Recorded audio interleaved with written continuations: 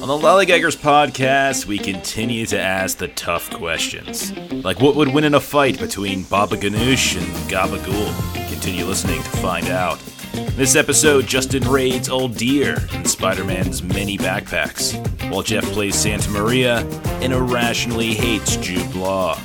Both Lollygaggers then break down the awkwardly titled Tom Clancy's Jack Ryan before ending with the Gentleman's Challenge. All right, welcome to episode number 24 of the Lollygaggers podcast, show about all sorts of different geek things, from comics to games, TV to movies. I am one of your hosts, Jeff. I'm the one, Justin. How's it going, man? I am playing hurt, dude. I've been sick all week. I am sucking pretty hard, and I know that sounded strange, on a Hall's sugar-free mint-flavored thing so that I don't Sounds delicious. Into the mic. So if I just randomly mute myself for no particular reason, it's because I probably am coughing up a lung. So yeah, but playing hurt. I'm playing hurt. Nice. Sounds good. So I see you literally just finished your raid of Battle for Azeroth like yeah, it's 5 gonna minutes be ago. the normal schedule now. It seems. Yeah. We wait from 9 o'clock to 11:30, then 11:30 to whenever. We'll probably be done here like 1, maybe 12:31. Justin's Saturday night dance card is super packed, super full. It's pretty crazy. Yeah.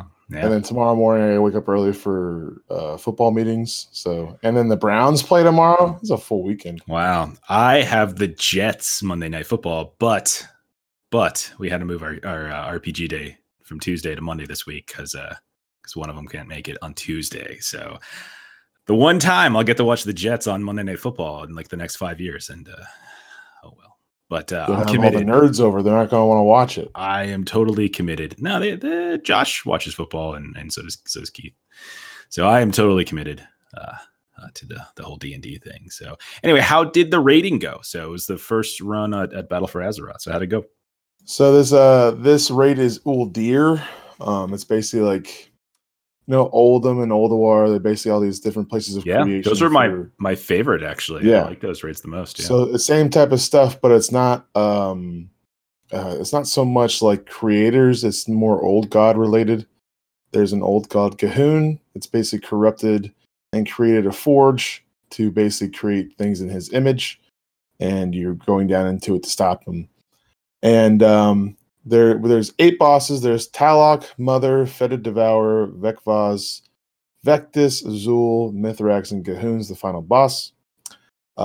We got through 5 of them tonight, which is actually pretty good. I think we only wiped. That's really good for a first run, yeah. First run, we wiped on Mother because we didn't know the timing of it. Once we got done, we're fine. And then we wiped twice on Zul because that fight is a nightmare. So much happening. But they're all pretty cool fights. The first fight, it takes mostly place on an elevator. So it's a really cool little interactive way they do stuff. The second fight, Mother, you basically go through these like force field walls. And when you go through them, it creates like a group debuff and stuff like that. So that was pretty cool. Fetid Devour is this giant, like gross chimera that's got the head of a lion and a eagle and a dragon or something like that, or a snake. It's like this disgusting chimera, and basically you have to kill it and kill ads before he eats it and stuff like that, and also vomits all over the party, which is pretty cool too. Vomit's cool. Yeah. What was the one the boss from Naxxramas that farted on everybody? Oh, that was Grobulus. Oh, that was like my favorite fight because I would tank him and I would just drag him everywhere, and he would just fart on you guys, and I would. And you were so tiny too because you were. And I was like, I was a gnome, super tiny, and everybody else got farted on. It's good times. And then there's Vekvaz, who we killed. Vekvaz basically creates these really cool little like void zones, and then there's also a volleyball element to it. It's the weirdest thing I've ever seen in a fight. It was still pretty cool. Vectis is like the tainted blood god, and so basically it's about like killing these different tainted bloods and stuff like that. So it's pretty cool. Zul's just a giant cluster F. There's so much happening, and there's so many ads. So I'm curious how it's going to go. And then we have 2 more bosses after that. So pretty good. It's a normal run. It's not heroic. So heroic always adds a little bit more. And then if we're lucky, we might do a little bit of mythic. But I'm not crazy into mythic. I don't want to spend 6 to 8 hours playing a video game, organized wise. I'd much rather just. I was gonna say, I'm like, didn't you spend like 6 to 8 hours today? Well, it was like 3. It was 2.5 hours of organized play. Okay. I don't want to do all that stuff. So yeah, it's really, really fun so far. I'm sure we'll get most of it down. If not, finish it tomorrow. Hope we finish it tomorrow. You get a rating on Sunday. Yeah. So we do Saturday, Sunday. If we finish it tomorrow, we'll be finishing it before our Mythic group does it. So that'd be pretty sweet.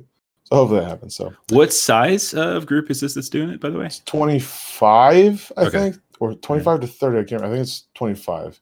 It scales, right? Yeah.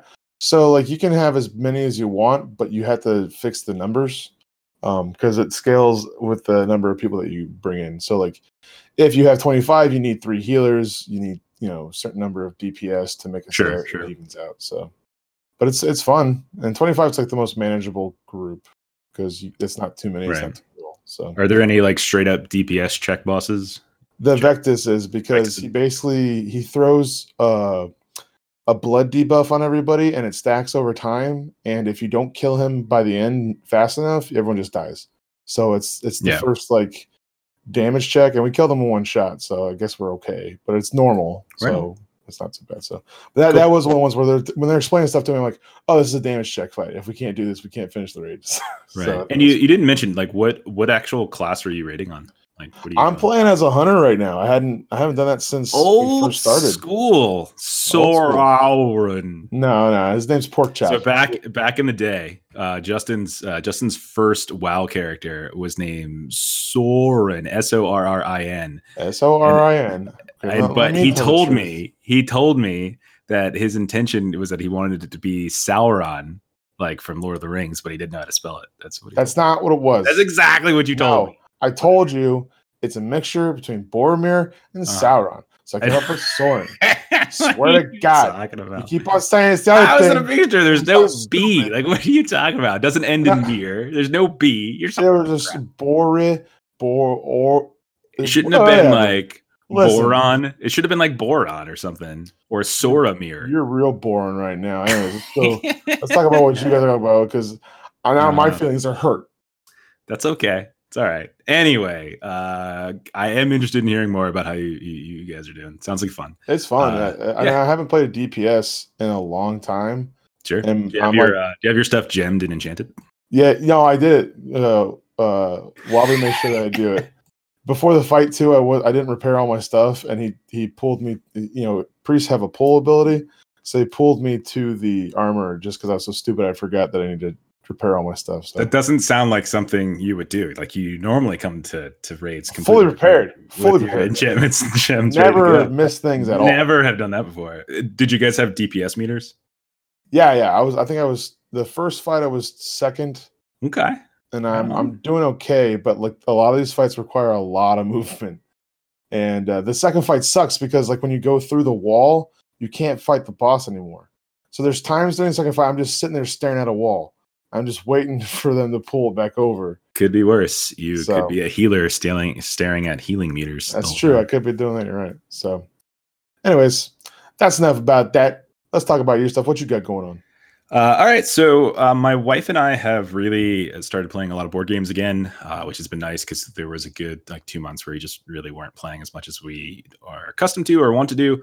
And so we've got these new games on the shelf that we've collected from like Kickstarters or just from like miniature market purchases over the past few months. We haven't gotten to play them. So the last episode I talked a little about Brass, which is one of the ones that we wanted to play. And so this episode I want to talk about a game called Santa Maria. Now this wasn't a Kickstarter game. This is just a retail game. You can get it from like Miniature Market or Cool Stuff or something like that.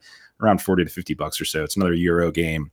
It's designed by Elif Svensson, Christian Amundsen Ustby, and it's published by Aporta Games. I hope I did those names somewhat justice. Thematically, theme's not great, but basically it puts the players in control of colonies, like actual colony times, looking to expand and control lands and economies and such in the new world. So mechanically is where this game shines. So thematically, not that great. But mechanically, really, really interesting. So the game incorporates, honestly, like brilliantly, I think, 2 mechanisms that I completely love. One is dice drafting, and the other is tile placement. So I really like these type or tile laying, which is really, those are two mechanisms that I really, really love, especially in Euro games. And it essentially creates this really unique puzzle that I've never really seen in any other game. Now, I've played games with tile laying for sure, like, Carcassonne and Isle of Skye. And I've played games with dice drafting like Troyes and Voyages of Marco Polo. But like combining these two in the same game is really, really interesting. So each player basically has their own colony board, and the colony boards are laid out in a 6x6 grid. So there's 36 spaces, right? Most of which at the start of the game are completely empty.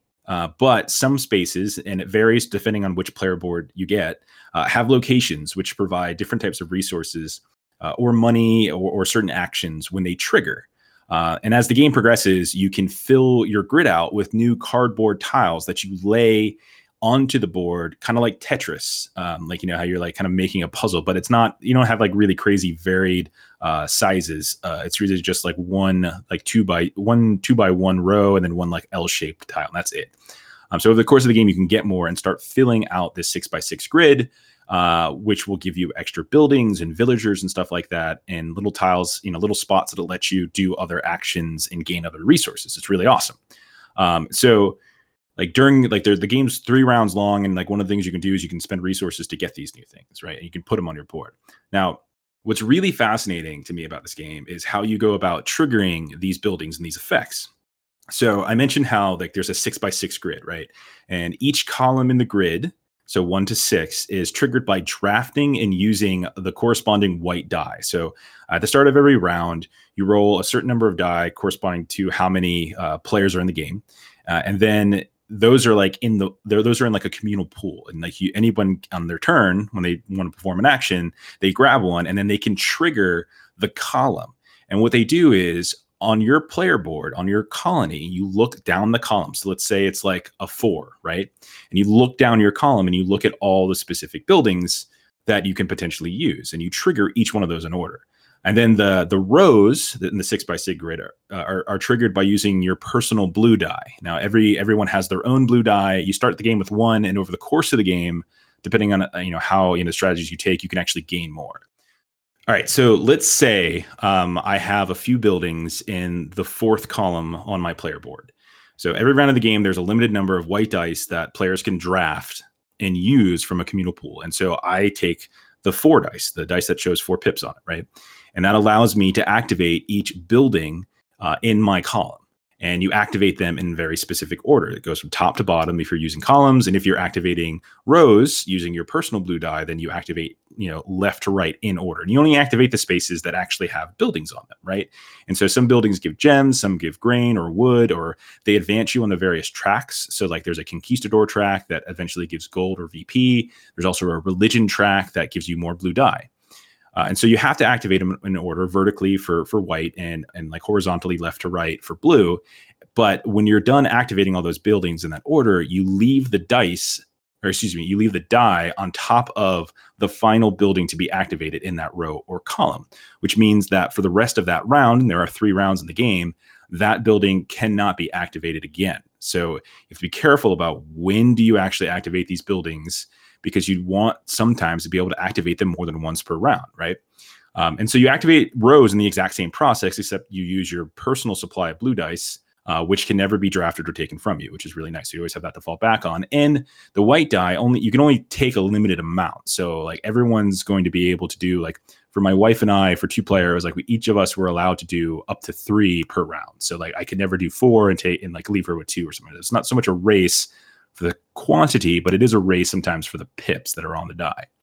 Now, another way you can activate the buildings is actually by spending money. So 1 coin to activate one specific building anywhere on your board, 2 coins for the second time you do this in a round, and then 3 coins for the third. And what you do is you put the coins directly on top of that building, which now blocks it, meaning that you can never activate that building again for the rest of that round. So like placing coins on top of these buildings in your grid or placing dice on top of the buildings in your grid means that you can never activate it for that round again. And everything resets, when you start the next round. But for that first round, which goes several actions, you take several actions per round.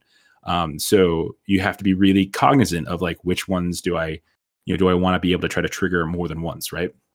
Now, the main board of the game has a conquistador track that gives bonus victory points to whoever leads on that track at the end of the round, and you advance on that track based upon certain shipping things that you can collect and certain buildings on your colony board that can trigger.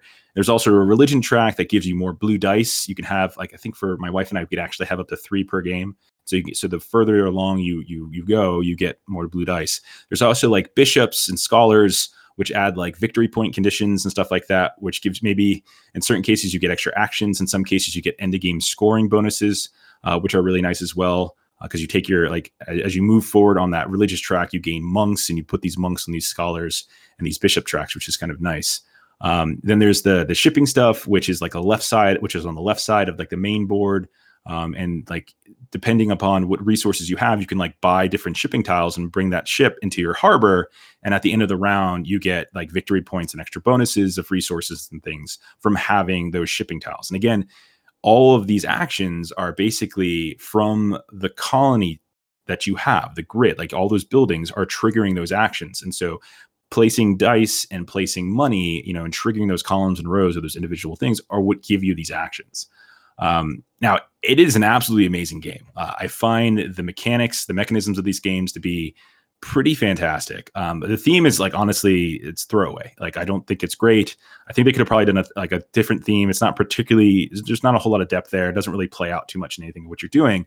But I think the mechanisms are amazing. And it's really like the first time we played, my wife and I just sat there and stared and we're like, we have so many things we could do and we just don't know in what order to do them. But after a couple games playing, like, it's making more sense. And you really have to figure out how to like maximize your efficiency with your resources and with your money. And like, when do you trigger, and do you trigger this first, or do you draft this die first, or do you use your own personal die? It's really, really good. Really interesting.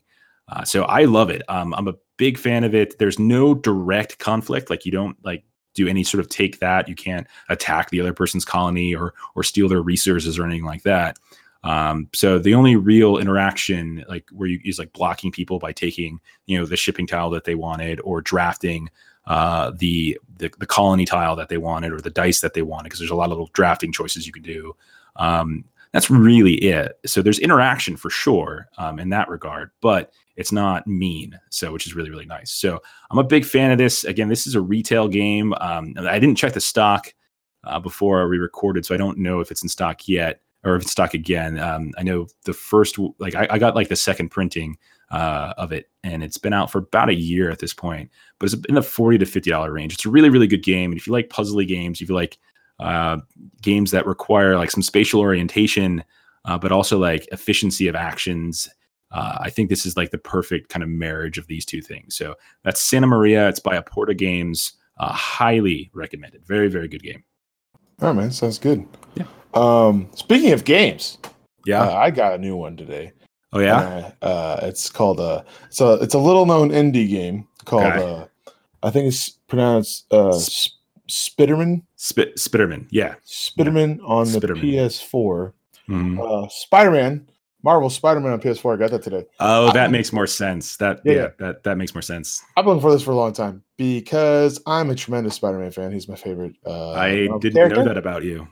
And all of his games up till now have been complete garbage, gutter trash, other than Spider-Man 2. That's not okay. I was going to say, I'm like, there was a really good one on PlayStation 2. Yeah, but this one came out, and it's brought to you by Insomniac Games. Insomniac Games came out with Spyro, Ratchet and Clank, Resistance, a whole bunch of stuff. Hey, I played Resistance. My wife and I played that. Good. So that's Insomniac, because that's their pedigree they come from. So basically, it is a PlayStation 4 exclusive game. I bought it online, so because I bought it online, I got a couple extra skins. Because a big part about the game is lots of different suits that he gets. Because Spider-Man is known for all the different suits he wears.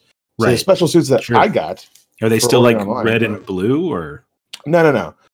He's got a whole bunch of different garbage. Jesus, ridiculous. But one of them that you get from the online download, you get the Noir Spider-Man, and that's kind of like black, like peak coat type of look. It's very noirish looking. And then they're not like Venom colored black. No. It's more like steampunky look is the best way I could describe it. Okay. And then you also get the Scarlet Spider-Man, which is sweet 90s retro with the sweet hoodie and the Clone Saga stuff. So got that. So game's great. I love it so far. The acting in the game and the mocap and all that stuff is just unbelievable. I'm blown away by the facial detail they put on stuff. And then I all the thought little stories. that you were blown away by the facial hair. Yeah. Right. Blown away by his facial hair. That you can't see because he's got a mask on. Yeah. A few things. It's totally open world, just like the old Spider-Mans were. So it's the best way I can kind of equate this. It's very Batman-y. You know how they do like Batman Arkham. I was going to ask, is it like a GTA style open world, like an open city? You can go wherever you want. It's more like the best way I can describe it. Like a lot of games are doing this, where it's like this. You can do whatever you want in the space they give you, like GTA or Batman, where you can just like you have small little objectives you can do. You have side quests you can do, and then you have the main storyline you can do. So like, okay. Basically how that works. That's fun. There's all these different collectibles. Like one of them is if you run around and grab old backpacks you may have left on the wall at some time, even though narratively it doesn't make any sense because his webbing would dissolve after an hour. But either way, Jeff, I digress. So basically he's got backpacks all over. You find the backpacks got cool little things in it. So it's got like stuff from movies or from the Are they his backpacks or is he just like stealing people's stuff? So apparently he's got 1,000 backpacks and he just keeps running out of them. Dude likes backpacks, man. Yeah. Some people like shoes, some people like games. He's all about backpacks. He's like some Jansports. Jansport does make a good backpack. I still got one of those. There's a camera mode where you can go around and take pictures of historic landmarks because this is 100% one-to-one remodel of all of New York City. It is astonishing how beautiful this city looks, how detailed it is, how alive it is. Well, that's clearly not accurate because I've been to New York City. It's like a freaking cesspool. No, I love New York City. What am I talking about? But like, there's stuff going on everywhere. And like, there's points to these things. Like, they don't just have collectibles for collectibles. Like, you get these collectibles and then you use them to unlock stuff. So, like, for example, if I get 2 landmarks marked off, and then I also have a certain amount of XP given, then I can go get a suit that I really like that's really interesting. Or upgrades to my suits, or upgrades to my abilities, and I get XP and stuff that builds into it. It's not just like in Batman, when you would collect the question marks, you're just collecting question marks to collect question marks. This one, you're collecting them, there's an actual reason for it. It's a tender for you to, buy stuff, purchase things in the game for like different aesthetic looks or just actual performance. Combat's a lot like Batman, but better. They have the reaction stuff where if you have that little, for him it's spider sense, the little spider sense above your head, you can react and stuff like that. But there's so many things you can do. There's so many little combos and everything seems so fluid. It's almost unreal how realistic it looks, like how cinematic it looks. Trying to think here. But yeah, the material they're pulling from is not from the movies. It's from the comic books, but it's like they're taking a couple of their own civil liberties with it. They're taking a lot of characters from the comic books, a lot of these different ideas, and of most recent comic books too. Like I say, in the past 5 years type of comic books. So those characters, like maybe you don't know because you haven't read those, like they're not as classic characters, but they're just really pulling from that type of stuff, which I think is interesting because there's a lot of good stuff. But some of the characters most people wouldn't know. So and also there's also a little mission where you have to be you're Mary Jane, where you walk around as Mary Jane, which I thought that was really cool too. Where like you're not just playing Peter Parker and doing different stuff as Spider-Man, like that happens, but like these narrative storylines where you're Mary Jane and you're doing all these different things. I thought that was really, really good. So I think it's fantastic. I've completed, I think, 20% of the game, 18%, because I've been spending a lot of time just running around and picking up garbage just to get better suits. Because the last suit I got was the movie suit, the one from the actual Homecoming movie. So I have the Homecoming suit that I'm wearing now on my character. And I don't. And the thing that's really interesting too is like they don't show you what the next suit is until you reach that level. So it could literally be anything. So I'm really looking forward. I really want. I just need the Venom suit. Just give me the Venom suit. That's all I really want. Give me the black suit. That's all I really care about right now. So that's all I'm hoping for. So Spider-Man PS4, pick it up today. It's unbelievable. And hopefully I can get it Elgato one of these days so I can start putting it on my stream too. So anyways, that was my second thing. What's your second thing? All right, so I just got a couple quick hits, some TV news that I've been looking at the past few weeks. Haven't been able to squeeze it into the previous episodes, so I'll drop it here. So the first is a little follow-up on a show I talked about several episodes ago, many episodes ago. One of the first episodes we actually aired. It's a show called The Alienist. It was on TNT.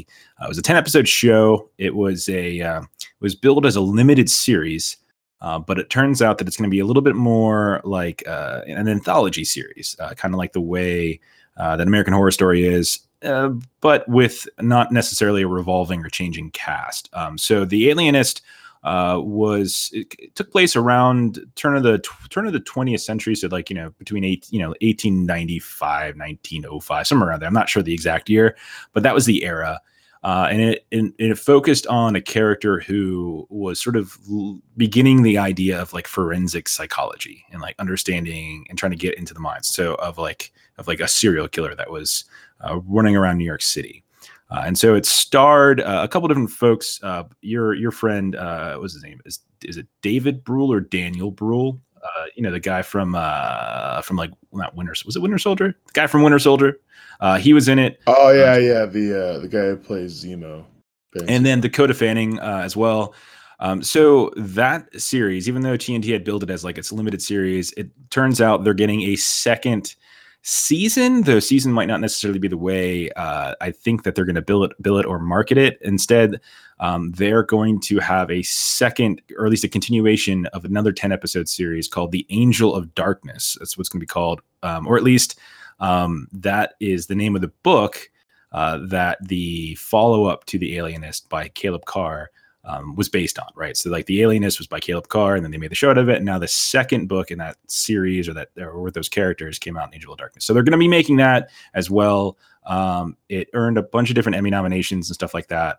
So I think it's really good. It was a slow burn, but pretty interesting. And it also was kind of like a cool period piece too. So second season, happy to hear that. All right, so the next thing is another renewed for second season for another show that we talked about not too long ago, actually. One of our breakdown shows called Castle Rock was on Hulu, which is a kind of Stephen King anthology show. So Castle Rock is set in modern day. It stars a few different folks, most notably, or most recognizably, I would say, it's got Sissy Spacek in it. It's got Bill Skarsgård from It. Scott Glenn from The Leftovers, who I love, along with Andre Holland, who's from American Horror Story. He's kind of the lead. So the show is not necessarily based on one singular Stephen King book, but instead it's sort of like inspired by the worlds of his of his work. And the first season is still airing on Hulu, and there's I think a couple episodes left. I've been keeping up with it. I think I'm 2 weeks behind, but I have been continuing to watch it since we did our breakdown. But second season is coming, which is kind of cool. It got weird, man. Like it was weird to begin with, but I'll tell you, like it got weird around like episode 4 or 5, I think it was, where it's just like time started. I'm like, am I watching Lost? All of a sudden, there's like all this weird stuff that like theories that started coming into play when Andre Holland's character met with a deaf dude out in the woods and hopped into his van. It was like, oh, okay. So anyway, Castle Rock season 2, that's pretty cool. And then the last of my pieces of news for TV is one I'm actually really excited about, but also a little bit frustrated. Apple has greenlit a TV show based on Isaac Asimov's Foundation series. So this is on TheVerge.com. I was reading this. So Apple TV is giving a straight to series order for an adaptation of that Foundation trilogy. So it's 3 basic books. That is my favorite Asimov work. I remember reading that. My friend Richard, who was actually one of your brother and mine's roommates back in college. If you probably met him at some point, but he actually recommended the series to me way back in the day when we were in high school. But I love that series, and it's a series that spans like a ridiculously long time as like the fall of like human civilization, and then like kind of like the rebirth of human civilization. So it's a entire series that has an immensely like long timeline, so that you're not following like the same character throughout the whole book or the whole series. You're like jumping to different important moments and sort of like the defining moments as humanity like attempts to sort of reposition itself as it kind of goes through this evolution. So I'm really excited about that. I have no idea what the hell it's going to look like yet. But it's coming from David S. Goyer, who did Batman Begins and Man of Steel, and Josh Friedman, who did Terminator: The Sarah Connor Chronicles, with Lena Headey from Game of Thrones. And he's also the one I think who's in charge of he's in charge of the Snowpiercer TV show that's coming.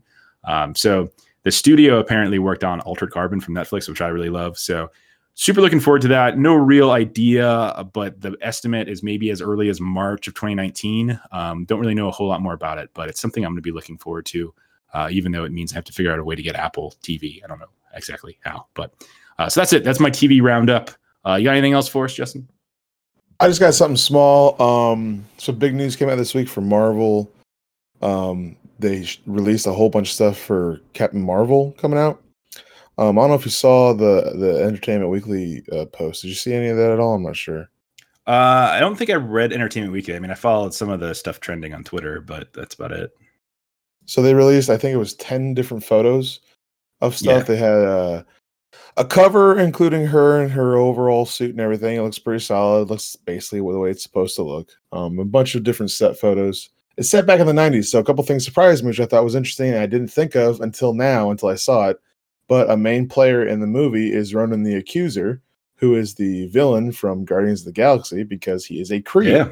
Yeah. So it's all about the Kree Nation, and their want to eradicate the Skrull Empire from the galaxy. It's about the Kree Skrull war. And so they have Ronan the Accuser's in it. The guy in Guardians of the Galaxy that he was also in Gladiator, I forget his name. The black guy from Gladiator, I forget his name. Wow, just so racist. But you know who I'm talking about. I mean, I'm gonna let you hang on this. Like this. Yeah, that's fine. Great. I'm not gonna help you out at all. We all know who I'm talking about. He's also going to be in the Shazam movie. He's in it too because he used to be a Kree warrior, and then he left it to be kind of an outlaw with the scavengers and stuff like that. So, Daman Hunsu. Yeah, there you go. And showed a whole bunch of Kree people. Showed her in like their Kree uniform. In the original comic book, the Kree uniform is a white uniform with a giant green Saturn on it with a really. Oh, that you remember because it's a white. I see. Okay. Yeah. You got it. You know. But this one's just kind of like the Captain Marvel uniform, but just with green and blue hues to it. And then another thing I didn't realize until I saw these pictures, I'm like, hey, Jude Law's in this. I didn't know that. And I'm like, who's Jude Law playing? I bet you he's playing Marvel. Cares? And he's playing Marvel. He's playing the original Captain Marvel. Funny story, a little known fact about me. I have a completely irrational dislike of Jude Law. Yeah. That's why I knew that. That's why I wanted to tell you. I have no idea why I don't like him. I just really don't like him. I don't know why. I just don't like him. But he's playing Marvel, who was the original Captain Marvel, who ends up having an affair with Carol Danvers. And through his time of spending time with her, transfers his powers to her, and she becomes the new Captain Marvel after he passes away from cancer. He's been dead in the comic books for years. So I think that's very, very interesting that he's there too, and he's one of the main characters. I thought it's like I didn't even think about it. And the biggest thing is they showed the Skrulls. The Skrulls are a big thing because the Skrulls were owned by Sony for a very, very long time. And they showed them. They have great pictures of them, and they look pretty legit. They look just like the freaking comic books. It's not even kind of different. So I'm really looking forward to see what they do with them. Skrulls have the ability to shapeshift. That's their big thing. That's how they survive. That's how they infiltrate and take over worlds, is by shapeshifting into the people that live there, and that's why the Kree are after them. So I'm really looking forward to it. To me, they haven't let me down in quite a long time, and it's going to be weird. And they're really going to use Brie Larson as kind of like a new jumping off point for the next I guess, phase of what they're doing. So if they're banking on her, this should be okay, I guess, at the very least. So that's all the stuff got Marvel. Just look up on Entertainment Cool. Weekly. There's a whole bunch of pictures on there. I All put up on Imager. So yeah, that's my last thing.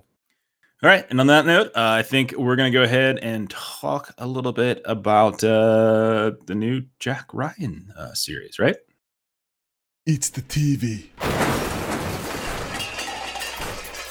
Breakdown.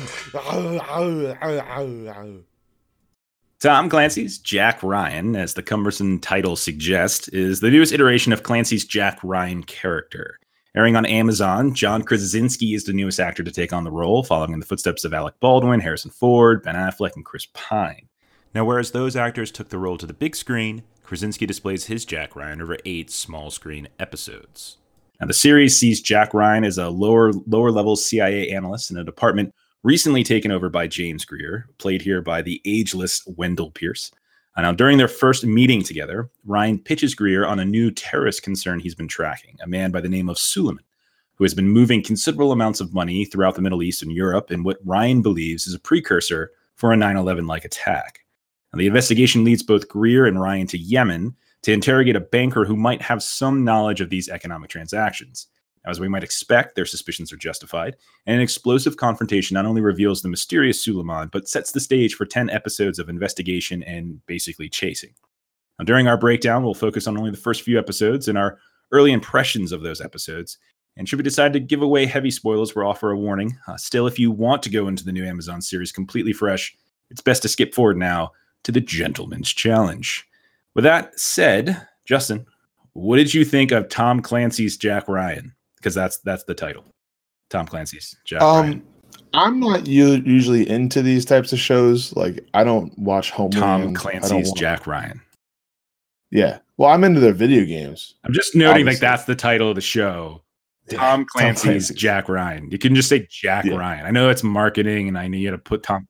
Well, I think because Jack Ryan was a movie too. No, so it wasn't.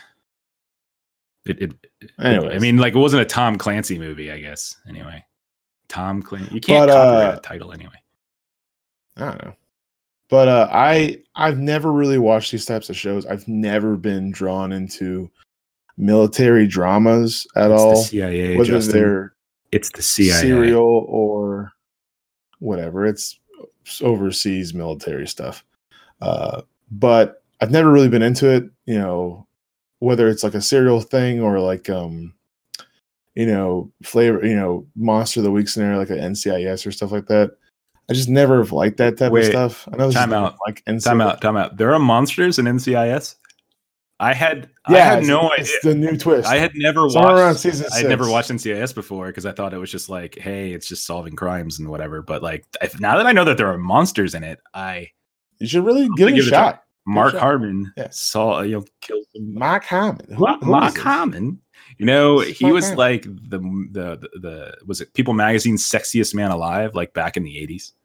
Just throwing that out there.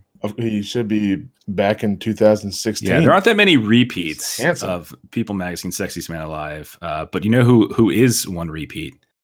Is Richard freaking Gere, which makes no sense. And also Jude Law was People Magazine's sexiest man alive. All right, I think we're getting off. Really makes me mad. Getting mad. There's just no, it's ridiculous. Anyway, retreating hairline. Go ahead. Anyways, yeah. I think Jim has had a really rough go since the paper company, it seems. But I really, really enjoy John Krasinski in this. I think he plays a really, really good character, and I like him in this show. Yeah. He went from Jim to Jack. Big stretch. But I really like him in this show. I thought he's a very likable character. You kind of really want to know who he is. And he's not necessarily like a broken character, just more like he has things in the past that he doesn't really want to talk about because of his past military experiences.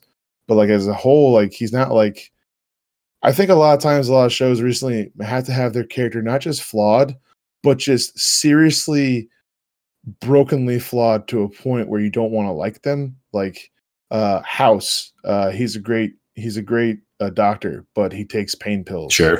Stuff like that. Sure. I like that he's flawed, but not in a devastating way. Where it's like he's a good guy, and he's a good guy, and I think there's going to start being a change in media where the want for a good guy is a lot bit bigger now. Like I'm tired of seeing just miserable people you root for. Are you talking about So like I like, anti-heroes? Like like Tony Soprano, like Walter White, those type of things. Yeah. The biggest thing is like Walter White. Like I think that there was a very strong time for that, but I think that's maybe going towards the tail end of it. Because I think there might be a resurgence of he's a good guy and he's a good guy. So basically more Jack from Lost and less Sawyer from Lost. Yeah, I think we're going more towards. I know most of your life is ruled by pretty much Lost symbolism. I call my wife that. Kate. So yeah, no, I get it. Like everything is like everything you talk about. So we're talking like Smoke Monster, or we're talking more like Light Monster. I don't know what we're talking. Anyways, I like the plot of it. What I like most about the plot is that because I only watched the first 2 episodes. What I like most about the plot is they're really taking the time to invest in the characters, even the supposed villains. You know what I mean? And they're taking the time to rationalize the thoughts of what they're doing and explaining why they're doing the stuff that they're doing. And that's like the argument me and you always have of when you have a villain, you can kind of be like, yeah, I can kind of see where they're coming from, but maybe they just go a little bit too far. I like that. And I think that's from at least the first 2 episodes, the main antagonist of the show, I feel like is somewhat justified in the things that he's doing, even though it is beyond something I would do. But like obviously he has good reasoning, a good plot device as to why he's doing the things he's doing. Same with his supervisor. Like his supervisor's kind of a jerk, but he's not like ageless Wendell Pierce. Yeah. He's probably 78 years old, but I still remember him from Hackers, where they like prank called him and stuff like that, and like they put his number out there in like a personal ad, and people started calling him and like talking dirty into his voicemail. And he's like, I still remember that. But like Wendell Pierce, I think like it's good what they're doing with his character, where it's like he's a giant jerk, but he's got reasoning, and it's not just kind of like him being a dick to be a dick. I was afraid that he was going to be a jerk just for the sake of being a jerk, like marriage, that type of stuff. But like, no, he's just measuring the people he has and making sure he's not making the same mistakes he made before, So like, I like that. So I enjoyed it. This is probably one of the first shows like this I'll probably continue watching because I enjoyed it a lot. And I am really on a John Krasinski hit right now. Like I'm really a big fan of his. And I really hope that this just leads to more Office shows somehow. I don't know how I don't know how it links. I don't know how we get from point A to point B. Man. It's all paperwork. Yeah. I don't know how we get from point A to point B on this, but there's got to be a way that Jim gets back in the office. There's got to be something. So what do you think of it? Okay, so I'm going to start with the things that I liked about it. First, there's a character in the show named Matisse, who every time he goes, he's like the CIA's military point person. Who whenever he goes to a new place, he gives himself a new name, and like the new name is like some sort of like country music. Oh yeah, I thought he was. Yeah, no. The reason I mentioned him is it's not so much because I thought he was like really good in the show. He was fine, but his name is John Huggenacker, which I just thought is an amazing last name. So that's something I really liked. The other thing I found really interesting is that the actor who plays Suleiman, his name is Ali Suleiman. Like, wow, like, isn't that amazing? Like his last name, other than like an E, is like the same thing. And then Abby Cornish, who plays Kathy Mueller, who's eventually going to be Kathy Ryan, as is customary for the Tom Clancy series. She is a Australian actress and a rapper, and her rap name is known as MC Dusk. There you go. That's an amazing bit of information. Yeah, so I wanted to provide a positive thing because, see, like in teaching, I don't think you get this as much in math, but I know we get this a lot when we're grading papers and things. You want to do you want to do like the criticism sandwich. Like you start with something good, cause a positivity sandwich. You hit all the criticisms, then you end on the positive. Because I was incredibly disappointed with the show. I completely disagree with like everything you said. I actually think this show was not very good. I was really disappointed by it. And now I should also preface, like, I like Jack Ryan. I read a lot of Tom Clancy Tom Clancy books when I was a kid. Hunt for October, Some of All Fears, lots of them, not the whole series, but quite a few of them. I was a big fan, obviously, of like Hunt for Red October and also of Clear and Present Danger. And you were right, Jack Ryan was one of the names of the movies. It was Chris Pine movies. Jack Ryan, subtitle Shadow Recruit. I thought his movie was actually halfway decent. Ben Affleck's one was, but like, I'm a big fan of it. And I thought this was actually a really underwhelming show. And you said you don't watch things like Homeland and whatnot. Well, I have. And I felt like the show was not good because it was very generic, kind of paint by the number storyline. The whole sort of terrorist, like the Middle Eastern terrorist plot, was very obvious. And I didn't think it was at all had any sort of depth to it. Like, it wasn't very complicated. Everything was like super cut and dry. And like, it's just like, hey, let's have this villain who, like, let's say the name, let's say Osama bin Laden a bunch of times. Let's drop 9/11 really, so we can get that urgency out, right? And they frequently call like Suleiman like this really sophisticated guy, and yet they never really demonstrate how he's sophisticated. And he just sort of does a bunch of stuff, like he's clever, I guess, but like they're always kind of one step behind. Now, I also have watched the whole season, by the way. I've watched like all 10 episodes, or all 9 or 8 episodes, or however many it was. So I've watched them all, and I just think it's not very good. And I don't think John Krasinski is very good as Jack Ryan. I actually think he's the worst Jack Ryan so far, which is even worse than Ben Affleck, because, and it's not because of Krasinski. Like, I don't really blame him. I just feel like his character was annoying as hell. Like, first of all, like every time there's a meeting, like a big meeting with all sorts of different CIA folks and whatnot in like a conference room or something like that, he always has to like mumble something from the sidelines and then stand up and say something. And like every single time. And he's just like, I think he's too intense. And like, I think he's too self-righteous, which becomes like a problem later in the actual show. Like, his like self-righteousness is so annoying. And it actually kind of almost bites him in the end, but it doesn't really bite him in the end. He never really gets punished for it in any way, which sort of sucks. So I thought he was really bad. Like, I thought the show was so generic that I was just super disappointed. Like, Homeland, at least the first season or two that I watched, I kind of lost it because I didn't have Showtime for a while, but I watched the first 2 seasons, and especially that first season is so fascinating. Like, it presents some really interesting questions, because the villain, so to speak, is sort of like a turned American, right? And actually, technically, 2 turned Americans. Spoiler alert. And like this one, it was just sort of like super generic. Like, it's like you can lift this out of pretty much any like kind of modern show that's trying to deal with like Middle Eastern terrorism. And I just felt it was sort of the same stuff over and over again. And it wasn't really presented in a way that was all that interesting. I thought like the guy, like Wendell Pierce, who played James Greer was played by James Earl Jones in like the original 3 movies, with Alec Baldwin and Harrison Ford. Like, I thought he was just mean. Like, he was just mean the whole time. And like, I don't know, like it got kind of like you say, like there was a reason for it, but I don't think there was. He was just mean. Like, he was just a mean guy for the sake of being mean. And he was like a really bad boss.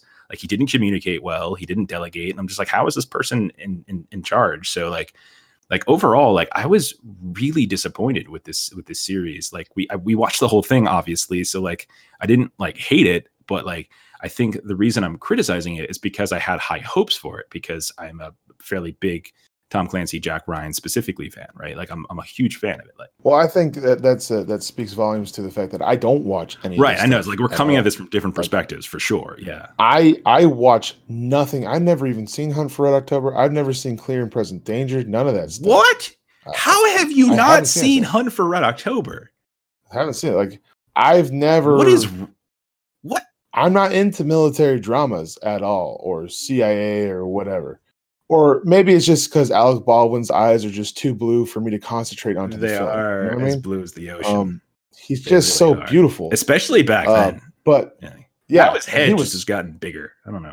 Yeah, it's just huge, and he's like a little crazy and drunk. But back then, he was just so handsome. He's still handsome, but like, I just never I never have ever been into the show. So for someone like me, this is a good warm up, I guess.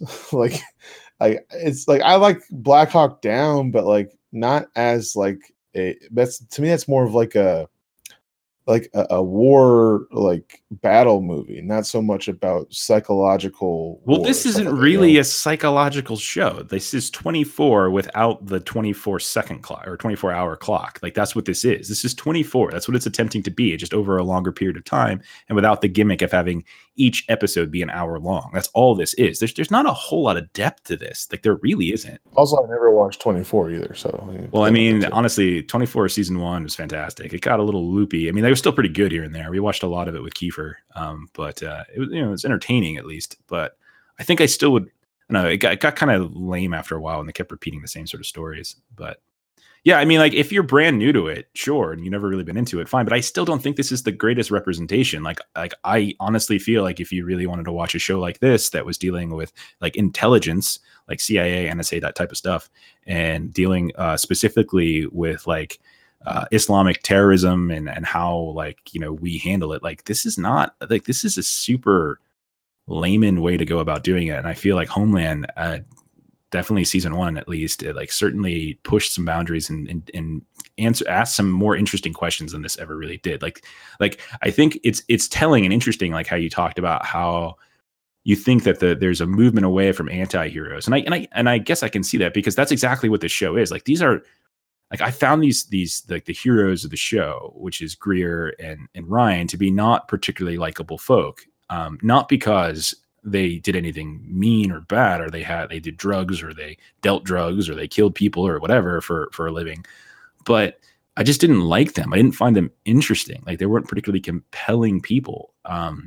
Now I think Jack's story, like so Jack Ryan, he in the actual, it's canon that he got into a helicopter accident. And this is true in the books, true in the movies. And he broke his back, and he sort of came back because he was a member of the Marines, and he came back, and that's why they make a lot of jokes about him being an analyst, but he actually has field experience because he used to be in the Marines, etc. But like they really did I'll say that they had a very interesting twist with it, which you haven't gotten to because it's not discovered in the first 2 episodes. So like that I thought was kind of interesting, but also slightly predictable in a way. I think I also felt like the relationship that they were building between Jack and Kat, or Kathy, who will eventually get married.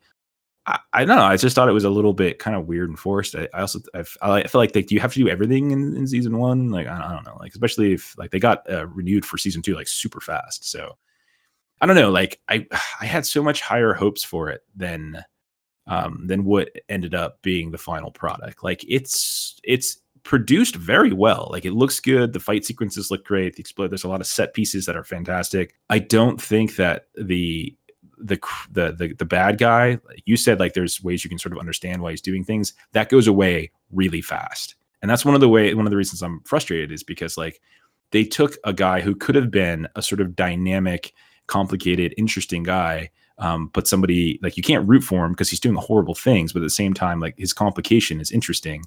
And they made him into sort of like just a generic villain. Like just been, oh, he's just a super bad guy now. Got it. Okay, check. And it's how, like, as they started to present more and more of his family life, he's like, oh, he's just like kind of a monster, ignorant dude who's just really bad. Got it. Check. So like they lost that opportunity that they set up early on, like you talk about. So I don't know. I don't think it's great. Like I mean, maybe I had too high hopes for it, which is certainly possible. And because I've been looking forward to it for a very long time, especially when I saw the cast, I'm like, oh, sweet. Krasinski's in it. And like, I thought that's awesome. I don't, the rest of the cast is fine, but like, he's the lead. That's the most important one. Right. But like, yeah, I don't know. I just didn't think it was all that great. I think it was just sort of a run of the mill, underwhelming kind of thing that, it was okay. Like it was okay. It's not bad, but it's certainly not good, and I don't think it. Well, I would give a recommendation for it personally, from my side, especially for someone like me who doesn't do this type of stuff a lot. That doesn't get into this type of drama or this type of stuff. So it's a nice Michelob Ultra version of Homeland. I'll say that. Less calories, less filling type of stuff. Sure. So. I would recommend it to people, but go in with measured expectations. Like you're not going to get anything like really amazing and grandiose in here. It's good, but at the same time, like, it doesn't really push the envelope and doesn't really iterate on the formula particularly well, in my opinion. It's just sort of, it's very derivative, I think, of a lot of the other types of these types of shows and movies. I don't really think it tried to push and do anything particularly interesting.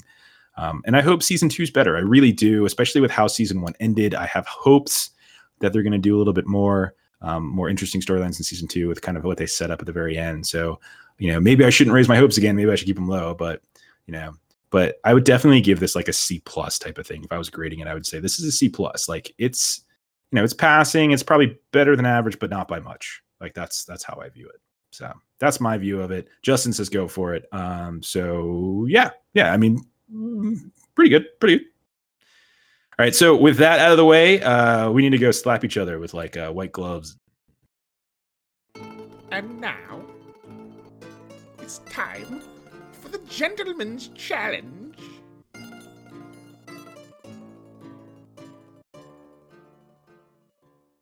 All right. So the Gentleman's Challenge is a segment we do here on the Lollygaggers podcast, where Justin and I like to give each other a homework assignment. This homework assignment is usually a TV show to watch, a movie to watch, a game to play, something like that.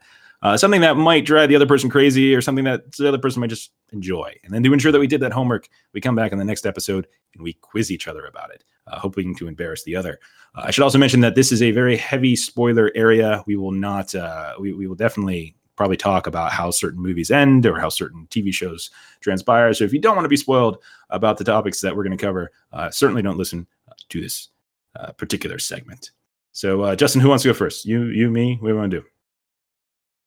Well, I went last time, so why don't you go first this time? We'll do that. Fine. All right. So Justin assigned me Hunt for the Wilder People, which is a movie written and directed by a Lollygaggers podcast favorite, Taika Waititi. And it's based on a book by Barry Crump titled, and I love the title of this book, Wild Pork and Watercress. Pretty good. It's a New Zealand comedy adventure that stars Julian Dennison, who you'll most likely know from as the kid from Deadpool 2, and Sam Neill, who is of Jurassic Park and Event Horizon fame. God, Event Horizon messed me up as a kid.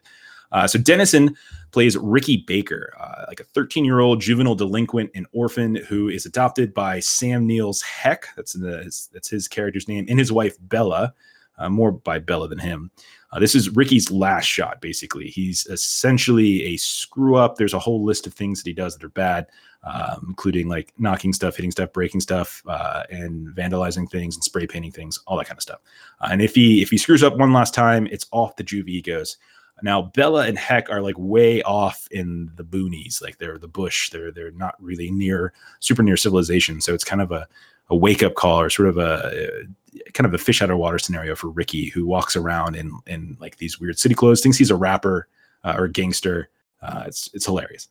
So Ricky and Bella actually bond, which is nice, but not so much Heck, Sam Neill's Heck, Uncle Heck. Eventually, Bella dies, and that leaves Uncle Heck with Ricky and a whole lot of uncertainty. So New Zealand's child services require, or at least this is what Uncle Heck believes, I don't know if this is an actual law, a woman to be in the household. So they plan to come back and take Ricky away and find him a different family. So this does not go over well with Ricky, who feels like he's finally actually found a home, and he doesn't really want to go away, even though Bella's no longer around. So Ricky runs away, and he takes Bella's ashes with him so that he can disperse them where Bella told him she was from, which is where the earth wets the cloak of the sky, which is basically a really high waterfall in the mountains that they find later in the movie. Now, in the process of running away, Ricky sets fire to the barn on the actual grounds, trying to make it look like he was inside. He leaves himself like a little letter and stuff like that, saying, "Oh, this is it. I'm burning myself," and he accidentally sets the whole thing on fire. He didn't mean to. He and his pet dog Tupac go into the bush. It's like the quote bush, which is just sort of like the wilderness of New Zealand. Heck tracks him down shortly thereafter, aiming to bring him back and try to make sure child services doesn't get too upset. But in the process of doing so, he breaks his ankle and can't really move. So they have to stay out in the bush for a few weeks, even though child services was coming in a couple of days. Now, child services interprets this as some kind of an abduction. And so this like national manhunt begins, which is exacerbated when Heck and Ricky run into some hunters at a lodge, and Ricky accidentally makes it sound like Heck has been sexually abusing him, which is really awkward, but also very funny, actually, in a dark comic way. So for the next 4 or 5 months, Ricky and Heck are basically wandering around the bush, and they're bonding, and they're meeting some strange characters, including Rhys Darby's Psycho Sam, who has a clever hiding scheme where he attaches bushes to himself, and so he's part man, part bush, and he lives in a trailer, and he has he has a tunnel to escape, but he forgot to dig it. What has he been doing with his life? So the manhunt intensifies until basically all-out war breaks out, and the pair are caught. Then a montage trial ensues at the end. Ricky gets placed with a family of natives that he actually encountered while in the bush, whereas Heck gets put in some kind of halfway house once everything kind of gets cleared up. He doesn't go to jail or anything like that. Ricky invites him to live with the family out on the farm because they need help. And Rick and Heck eventually does do this. And the movie ends with the two of them going out into the bush to track down the huya, which is a extinct bird that they found while they were out there during the trial. So it has a very happy ending. For a while, it didn't look like it was going to have a happy ending, to be honest. So that's the whole plot summary there.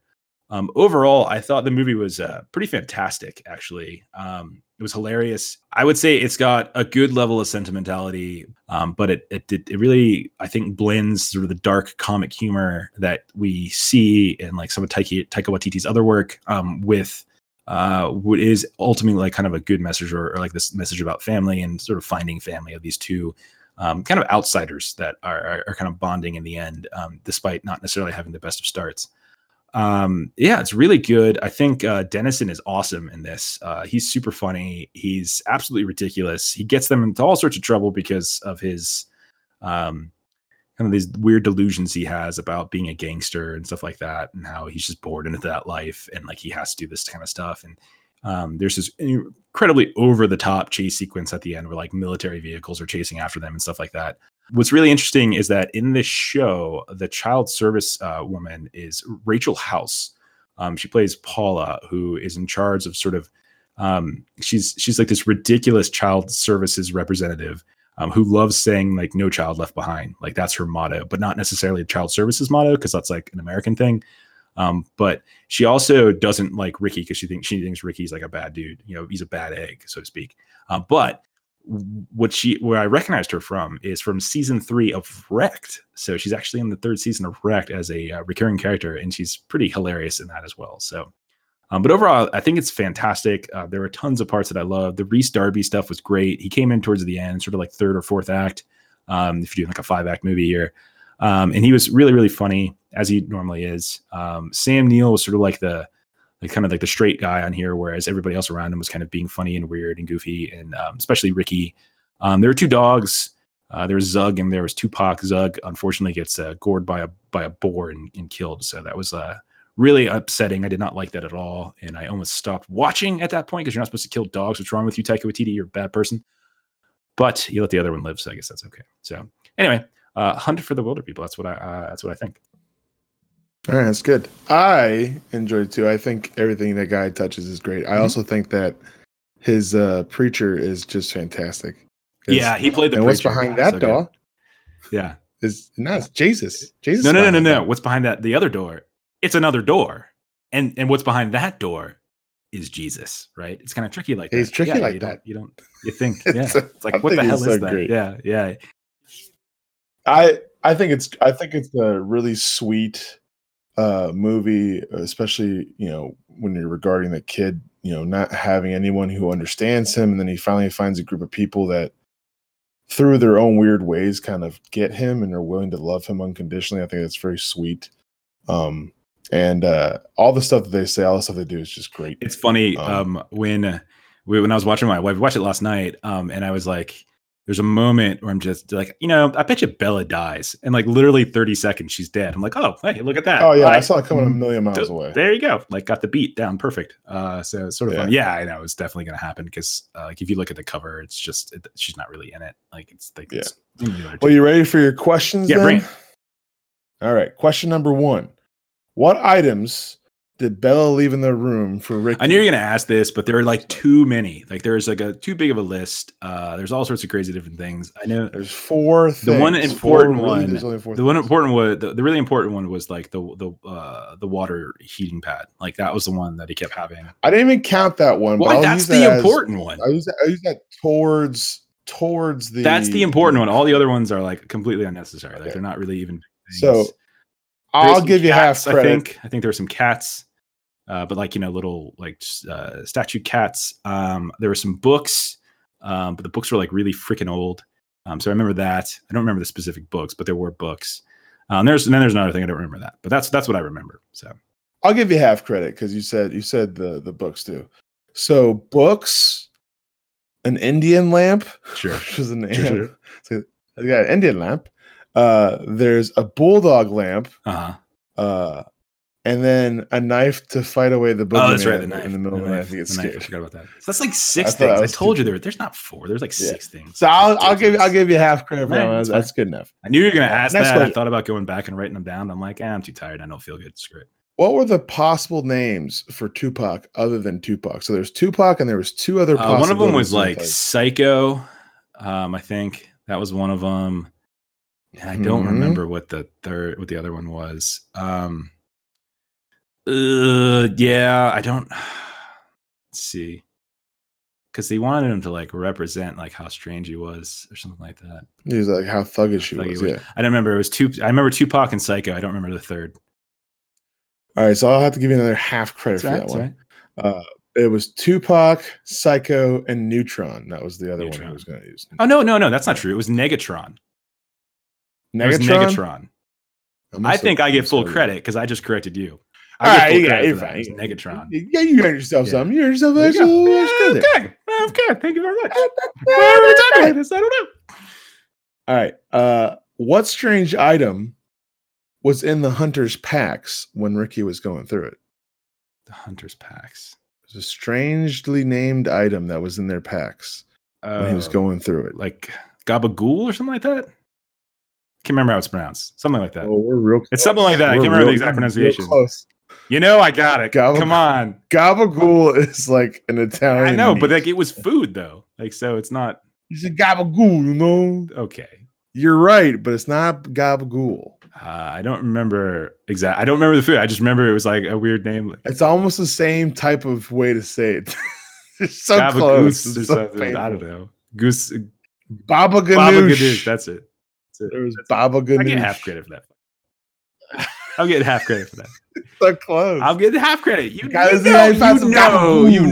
was in the right. I was there. I was almost there. I was almost there. I'm getting half credit. I'll give you half because the pacing of the words is the same.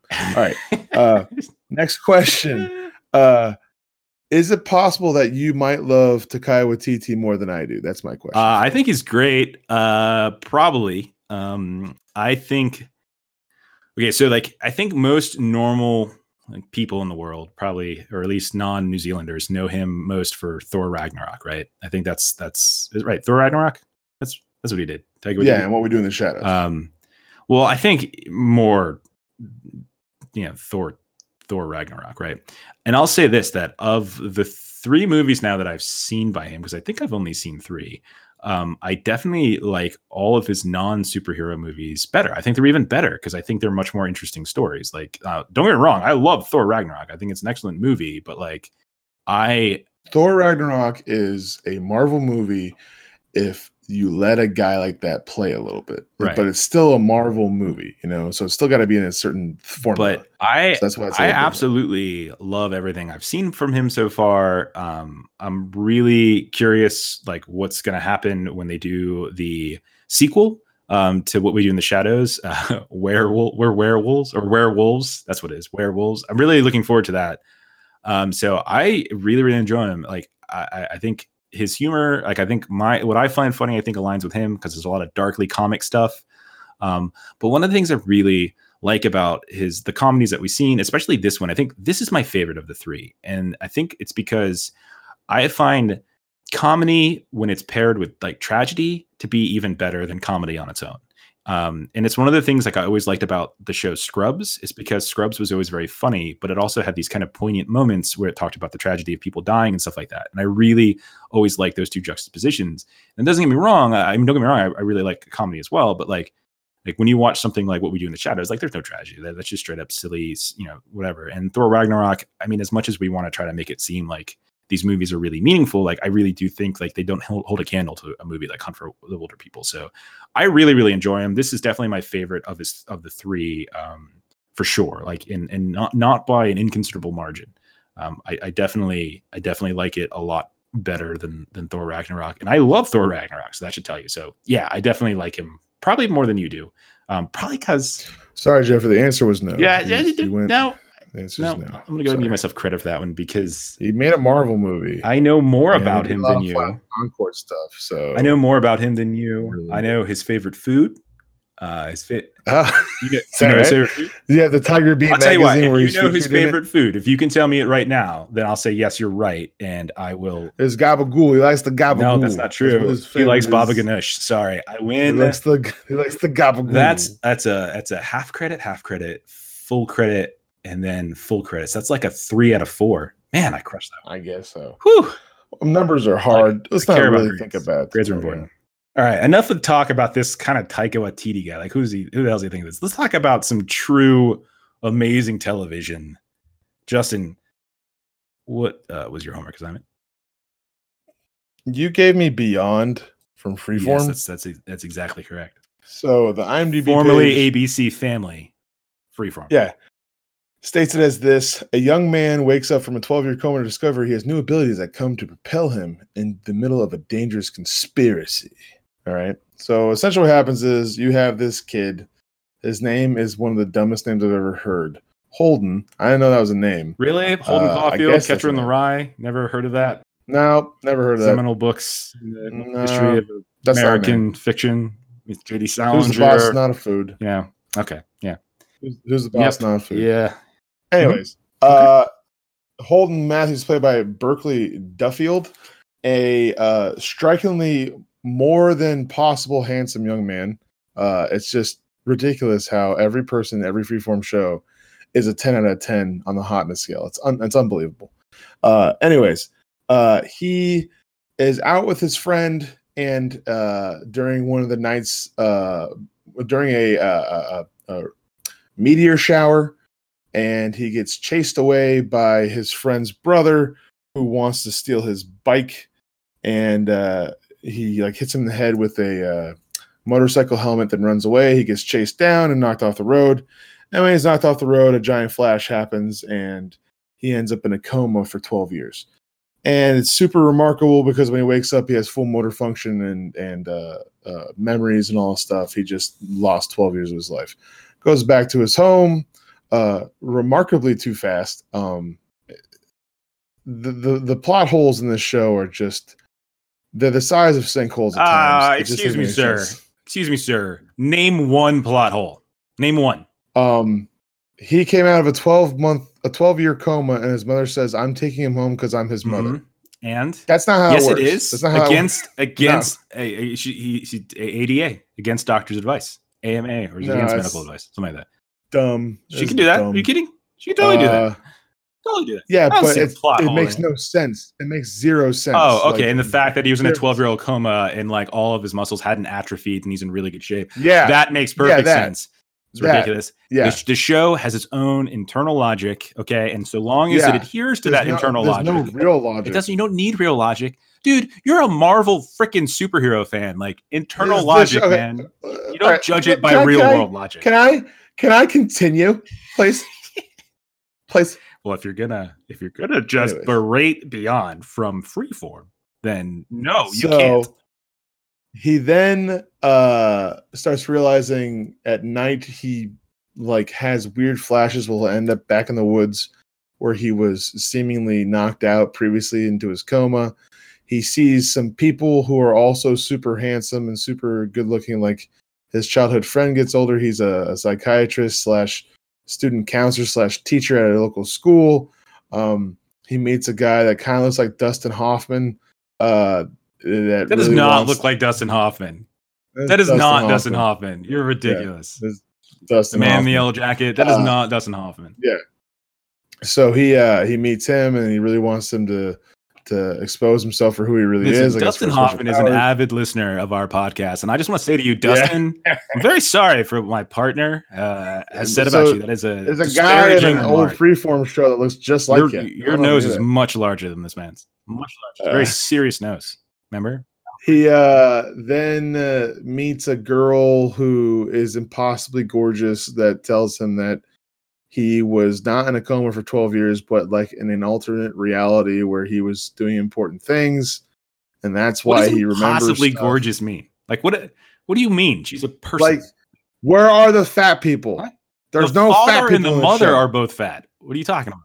Yeah, but for a fat guy, he's pretty handsome. They're all super handsome and good looking. I mean, and she's been a mother in every single show ever, I think. Even when she was starting out and she was like 6. Yeah. So like, having babies. I don't know. It's just, anyways, he finds out that there's something more beyond it. He has like powers where he can like do like teleport or force things away with force powers. It's more like force power. He can't teleport. He can do. So it's more like it's a little like Magneto, but not just with metal, like with basically. Yeah. So he's just got special powers. That's what it is. I didn't hate it. Okay. I'll say that. I was actually kind of into it until. So I wrote this. I was writing my notes as I was watching the show, right? All right. And the first episode, I liked the pilot. I enjoyed the pilot. I think the production, even with that crazy plot hole. Sure, I was willing to suspend disbelief. How big of you? How big? I was willing to.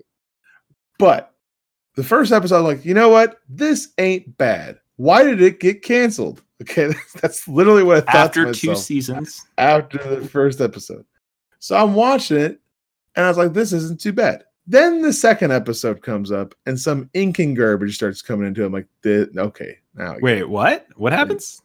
Like when he has like a flash into like some Incan temple or whatever it is. Yeah. And I'm like, all right, now I get it. Yeah. Now I see why. It's the great. So beyond. like, that's where he's. Yeah. So it's just kind of the overall concept I think is interesting. Being out for 12 years and him being a fish out of water. I like that idea.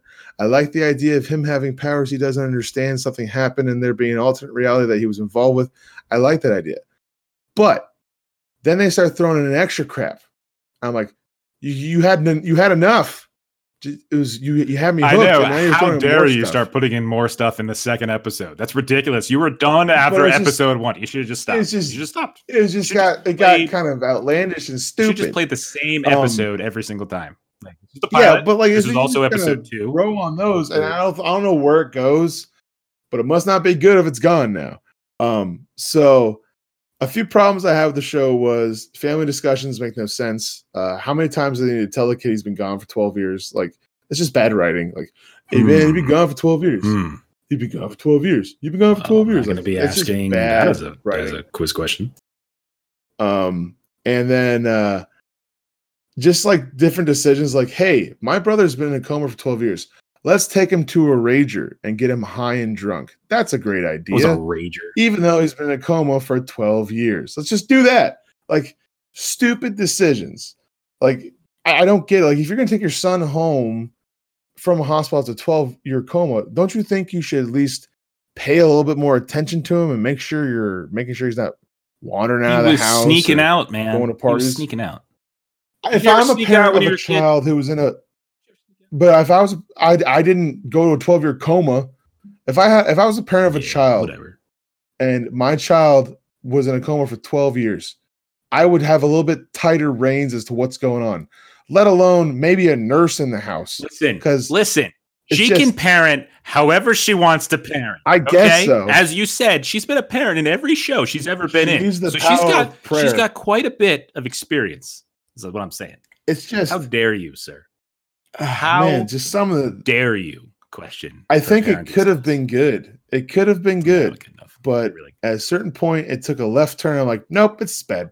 It's real bad. Yeah. And the main character is just impossibly gorgeous. Like he's just so handsome. There you go again with that impossibly. Like they're real people. They exist. How are they impossible? I don't. Like he's been in a coma for 12 years. He should look like me. He's never felt the feeling of the sun ruining his skin or anything like that. Come on, man. Magic, dude. I'm out of a coma. There's a bunch of magic happening. I have the perfect 5 o'clock shadow, and I have tremendous arms and shoulders. And Holy crap. What the hell are you talking about right now? It just annoys me. Like, you're just jealous of good-looking people. This is like what pissed me off about Battlestar Galactica when Apollo lost weight in 2 episodes. I was like, no, this is stupid. Okay, it was 2 episodes, but like there's like a month in between those episodes. Even if it was a month, there's no way. All he had to do was take the fat suit off. It was not particularly difficult. So yeah, obviously, yeah. All right. So, anyways, it was okay, but there's clearly some problems with it. Clearly, you're wrong. Give me the dumb test questions. I'm gonna they're quiz questions. Okay, so if you have test anxiety, I don't want to hear it. These are quizzes. All right, question number 1. What are Holden's and Kevin's call signs? Oh, no. From the meteor. Something was like storm. Something Eagle was one of them. I'm still listening. No. So Eagle was one. What's the other? Wolverine. Okay. And who is who? Who is Eagle? Who is Wolverine? 50-50 chance. Wait, so I'm right with those? Yeah. Well, I mean, you gotta name the second part. You got who's who. Oh boy. Nah, this is what separates the men from the boys. You know what I mean? I'd have to say that Holden's the Eagle. Okay. Yeah, you're wrong on all of that. Okay. Kevin's call sign. I just wanted to build you up a little bit. Kevin's call sign is Falcon, and Holden's call sign is Deathstalker. Yeah. Listen, those are pretty much the same thing. Okay, moving on. Number 2. Why does Luke go to church? Luke goes to church because it makes his mother feel better. That isn't correct. That's incorrect. He goes to church for the scenery. For the scenery. There's a bunch of hot young girls there. Yeah. Yeah. Okay. I thought it was because like he didn't really because his father doesn't go and he went just because his mother. No, he literally has. He's like, "Why do you go to church?" And he says, "Quote for the scenery." And then Holden's like, "I also like the scenery." Yeah, they're creepy. Kids got don't. Problems. Okay. Question number 3: When Luke brings Holden to the party in episode 2, there's a slideshow going on in the background for some reason because that also happens at college parties. What is on the slideshow? I have no idea. It is. I don't even know it's a slideshow. Alice in Wonderland. They actually, what? They have like the actual text of Alice in Wonderland. There's all sorts of like references to it because it's like the dream. That's not what teenagers do. And at one point, Luke says to him, like, "Welcome down the rabbit hole." So, like, yeah, it's sort of like a whole theme that they're doing at that party. That's not what people do. Okay. Question number 4: if you were offered the opportunity to go into a coma for 12 years, not remembering anything, but come out completely fit and buff and good looking, but also kind of dim, would you do it? Yes. Because I'm already dim. I just need to be in shape. Like I already fit half of that criteria. Now put me in shape. Right. Perfect. That is the wrong answer. Is that what I have to do? The correct answer was to be like, no, I couldn't possibly do that to my wife and to my mother and to my brothers. Like, they'll be fine. They'll be much better without me. Much better without me. 4. Okay. Number 5. They'll know where I'm at. They know I'm okay. I'm also looking fantastic. They'll be so happy for me. Number 5. Let's see if you can get on the board with this one at least. On a scale of Big Bird to Freddie Mercury, how amazing is the yellow jacket worn by the bad guy in this TV show? One of my questions of this TV show is, how come he never once changes his clothes? He does change his clothes at the end of episode 2 when he's at home and he's sitting down. Yeah. So you're wrong. Disproven again. It's a pretty solid, so I'll give it a Sinestro Core yellow. That's what I'll give. I'm sorry, that's incorrect. The correct answer is Tweety Bird. That is that's right next to it. I know. When you look at the scale, you're so close. Like Sinestro Core and then Tweety Bird, they're like right there. Close. Justin, that's an 0 for 5. Listen, this is just my normal. This is my. I'm par for the course right now. I normally do, so it's okay. No, you usually average like I'm fine with 1.5. This is like a flat out 0. This is terrible. This is Listen, I'm just performing like my kids on their tests. That's all it is. all right. New challenges. You ready to go? You got one? Yeah, I got Bring one. it. What do you got? Let's hear it. So, I am tired of watching freeform shows, and I gave you good two things. You also So made me I'm gonna give you watch something. the live death of a man, like an actual death. Yeah. So I guess So, like, I understand yeah. that, but Just saying. I'm gonna have you watch something equivalent to watching the live death of a man. You're gonna watch Adam Sandler's The Do-Over on Netflix. Starring I've him actually already and, watched it, so nice try. So you're gonna rewatch it then. Okay, We'll do I'll that. rewatch it. It's fine. And then Just remember, I can have you some watch questions about it. episodes 3 and 4 of Siren. Oh, please, God, don't. Yeah, could do that. All right, the Do-Over. Oh, wait, yeah. You really want me to watch the Do-Over? Okay, I'll do it. All right. Yeah, yeah. Finishing off the Freeform Challenge trilogy, I would like you to watch the creme de la creme of Freeform entertainment. Is it make it or I'd break like you it? to I'll just watch ask my wife all these The questions. first 2 episodes of Shadow Hunters, the Mortal Instruments. What's Shadow Hunters? It's the one that nearly made me vomit. Like, literally, I was watching it. Again, I watched a man die, and I didn't vomit. I watched I watched an actual death of a man when his and I was head fine exploded. with that. I was but cool. But this too much. one, I nearly vomited like 10 minutes in. I hated it. Whew. It's awful. I should also point out that I watched the whole first season of Beyond. I've only watched 2 episodes of Siren. I'm thinking of continuing Siren. I don't know. We'll see. And I'm going to want you. Does it get any? What is the reason why it's what? So basically, is there's this? like this whole dream world that he has access to. And there's like Okay. a whole group of people that have access to it. And so they can communicate in this other world. But for some reason, and I'm not entirely sure why, because I can't remember if it was ever explained, he loses memory. And that impossibly gorgeous woman that you were talking about is one of those people, as is like her father or grandfather, which is the creepy guy who kept like being in his dreams and stuff. And so Yeah, there's like this whole. Some of that imagery was very petty. Yeah. Oh, I know. I was going to make that a question, but I felt that was in poor taste. So like there's this whole conspiracy that goes on. Like there's this whole kind of sinister group that's trying to gain access to it. That's, I think, connected to it in some way. And then like the church is also kind of weirdly involved in some fashion.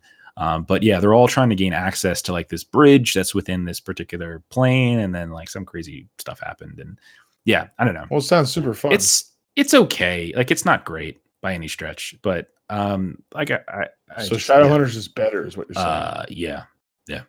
Okay. I'm gonna want. I can't wait. I'm gonna want to know. Rank. Are you just going down like in some type of weird alphabetical way to go through all the freeform I just shows like doing for me? trilogies, and I hate freeform so much. I thought Siren was solid. I don't know what you're talking about. I like Siren better than Beyond. I did.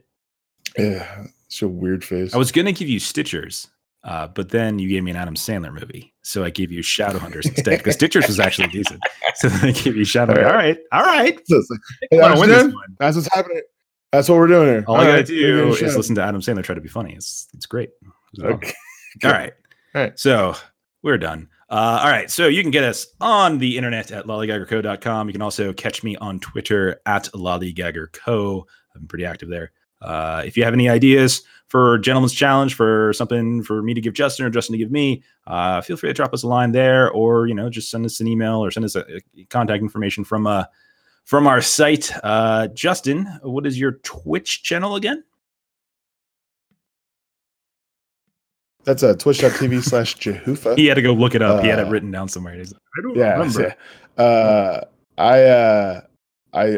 I'm mostly gonna be active Saturdays and Sundays.